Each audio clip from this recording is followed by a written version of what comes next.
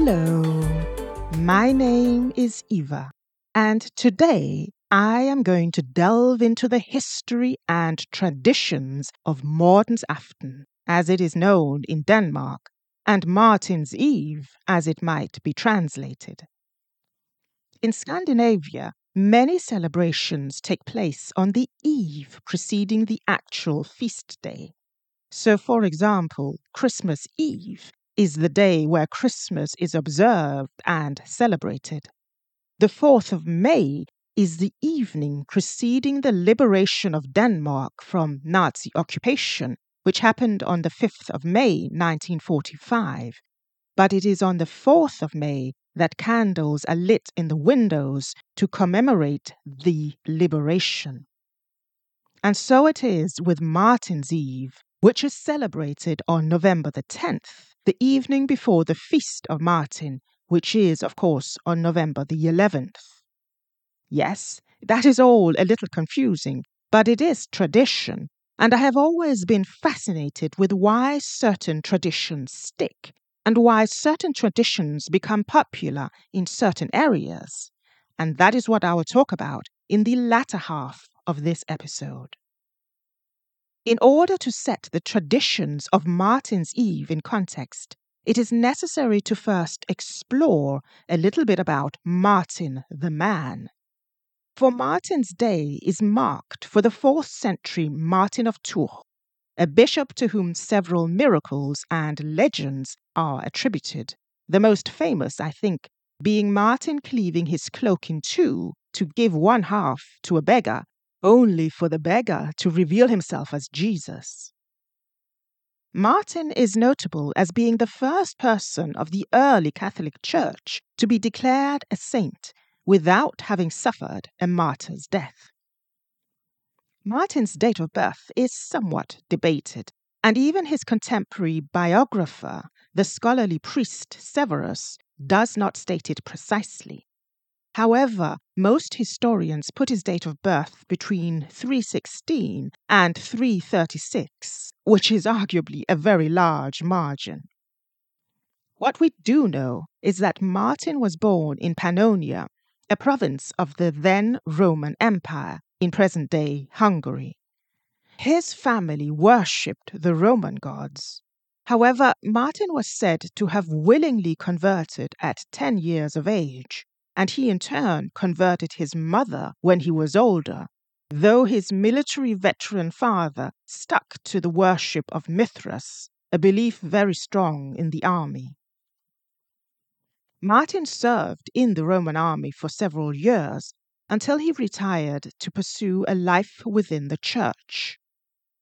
His path took him to Tours, where he came under the tutelage of Hilary of Poitiers, a bishop of outspoken views, especially against Arianism, a theological doctrine which stood in opposition to central beliefs in the established church concerning the position of Jesus in the Holy Trinity.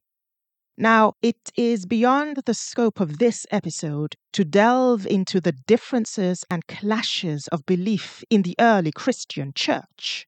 But if you are so inclined, I would highly encourage you to pursue the knowledge of it, for it is endlessly fascinating.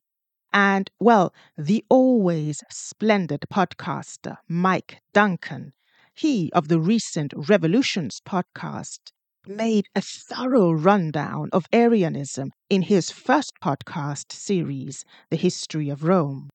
And just to be clear, we are talking about Arianism with an I, not Arianism with a Y. Anyway, following Hilary of Poitiers' banishment to Phrygia in 356, for his continued opposition to high-ranking bishops whom Hilary accused of heresy, Martin of Tours was left undefended against Hilary's enemies, who in time had become his enemies too. So Martin returned to Italy, and from there to his homeland of Pannonia in the east, though he too would experience banishment and public flogging for his opposition to Arianism. By 361, though, Martin was back in the west, and in 371 he was consecrated as Bishop of Tours. According to Martin's biographer, Martin was lured to Tours under the plea of praying for a sick Christian, and once he arrived in the city, he was taken to the church and consecrated bishop. According to a later version of this event, Martin, being at the time a hermit, was so reluctant to take on the position of bishop, being too humble a person, as it were, that he hid in a barn full of geese when the crowd came to make him bishop. But as he tried to hide from the crowds, the cackling of the geese gave him away, and consequently he was taken to the cathedral and made bishop. I've always found this version the tiniest bit amusing. A man too humble to become bishop was not above being so vindictive that he would eat his betrayers year after year after he was consecrated. But why did he attempt to hide from the crowds who wished to have him as bishop? Well, assuming this story is even true, there might be several explanations. That he was humble and thought himself not worthy might be construed as a religious answer, and perhaps even a psychological answer or perspective on Martin as a man. But there may be other angles worth exploring. As mentioned, Martin's mentor, Hilary of Poitiers, made powerful enemies in the years that he lived in the Tours area. Enemies who viewed Martin in the same hostile light as they viewed Hilary. Enemies who were still alive and unfriendly in 371 when Martin was made bishop. The official version was always that Hilary of Poitiers was banished for his religious zeal. Yet historians have uncovered his possible involvement in the numerous plots against the then Emperor Constantine II, with Hilary denouncing the emperor and even supporting a usurper to the empire. It seems the banishment might very well have been politically motivated by groups of men with swords at the ready and the emperor's support at hand. So Martin might well have been wary of this group, who usually rid themselves of their problems by assassination. And Martin might have suspected that he had been lured to Tours in order to be done in.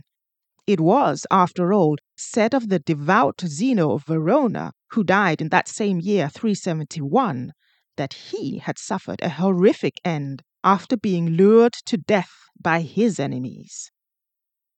So, hiding might have been a response to the politics of the day, something Martin had attempted to avoid getting involved in by living as a hermit between 361 and 371. According to his biographer, Martin might have actually wished to return to his homelands in the east rather than take up a bishopric in the western part of the Roman Empire.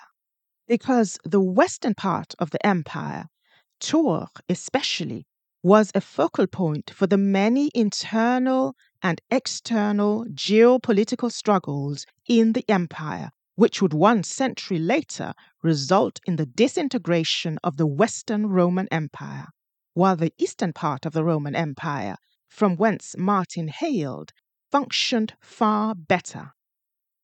In the east, there were also stronger and more powerful allies against the doctrine of Arianism.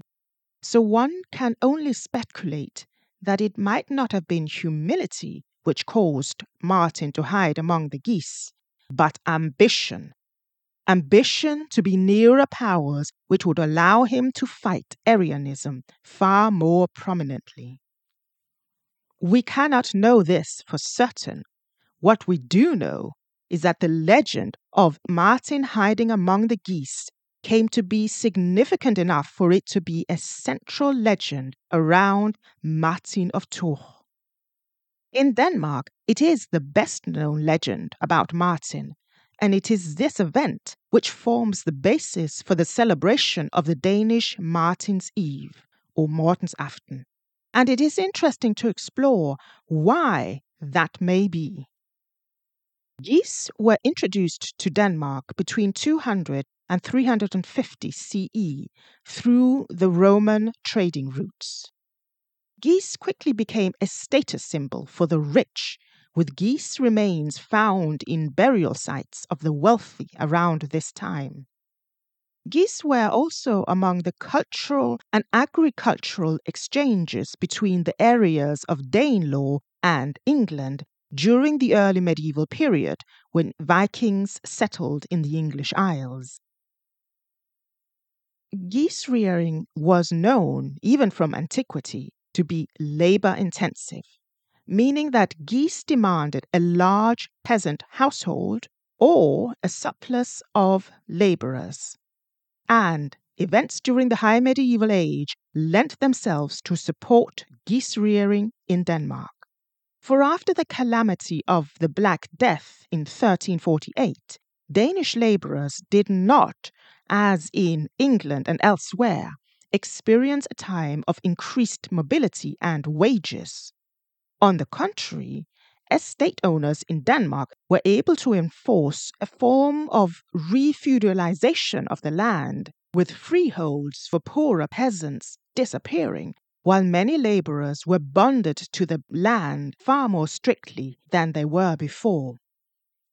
This meant that estate owners in the 15th century Denmark had more labourers at hand, could better control their enterprises, and more effectively crop out land for the raising of poultry like geese, which still at this time enjoyed high status but was now more easily available in quantity, especially around Martin's feast day of November the 11th, when a 40-day fasting period commenced for the devout.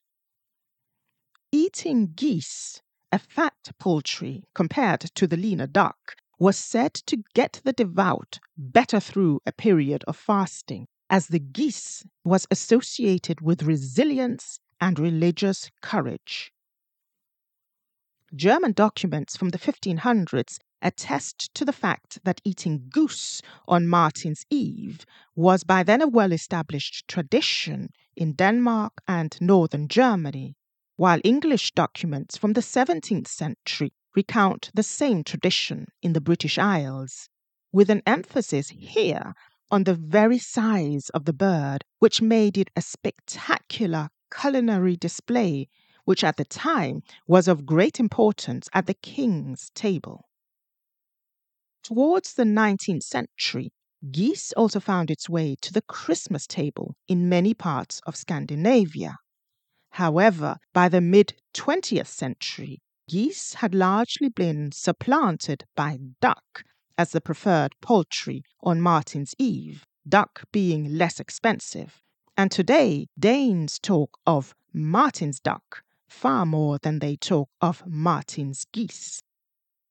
So, geese on Danish Martin's Eve, Mortensaften, came to be a tradition because of the social, cultural, and financial changes brought on by a natural catastrophe. So, geese for Martin's Eve in Denmark, but just to compare, in Flanders it was Martin's Day, and this day was celebrated with horse riding, perhaps because Flanders horses were even in the medieval age famed for their quality, and horses were an integral part of many secular and religious festivals in that area for the duration of the Middle Ages. This was an exploration of the background for a tradition still observed today. I hope you liked this episode, and if you have suggestions for other topics, please let me know. My email is in the episode notes of the day. Until next time, I have been Eva, and thanks so much for listening.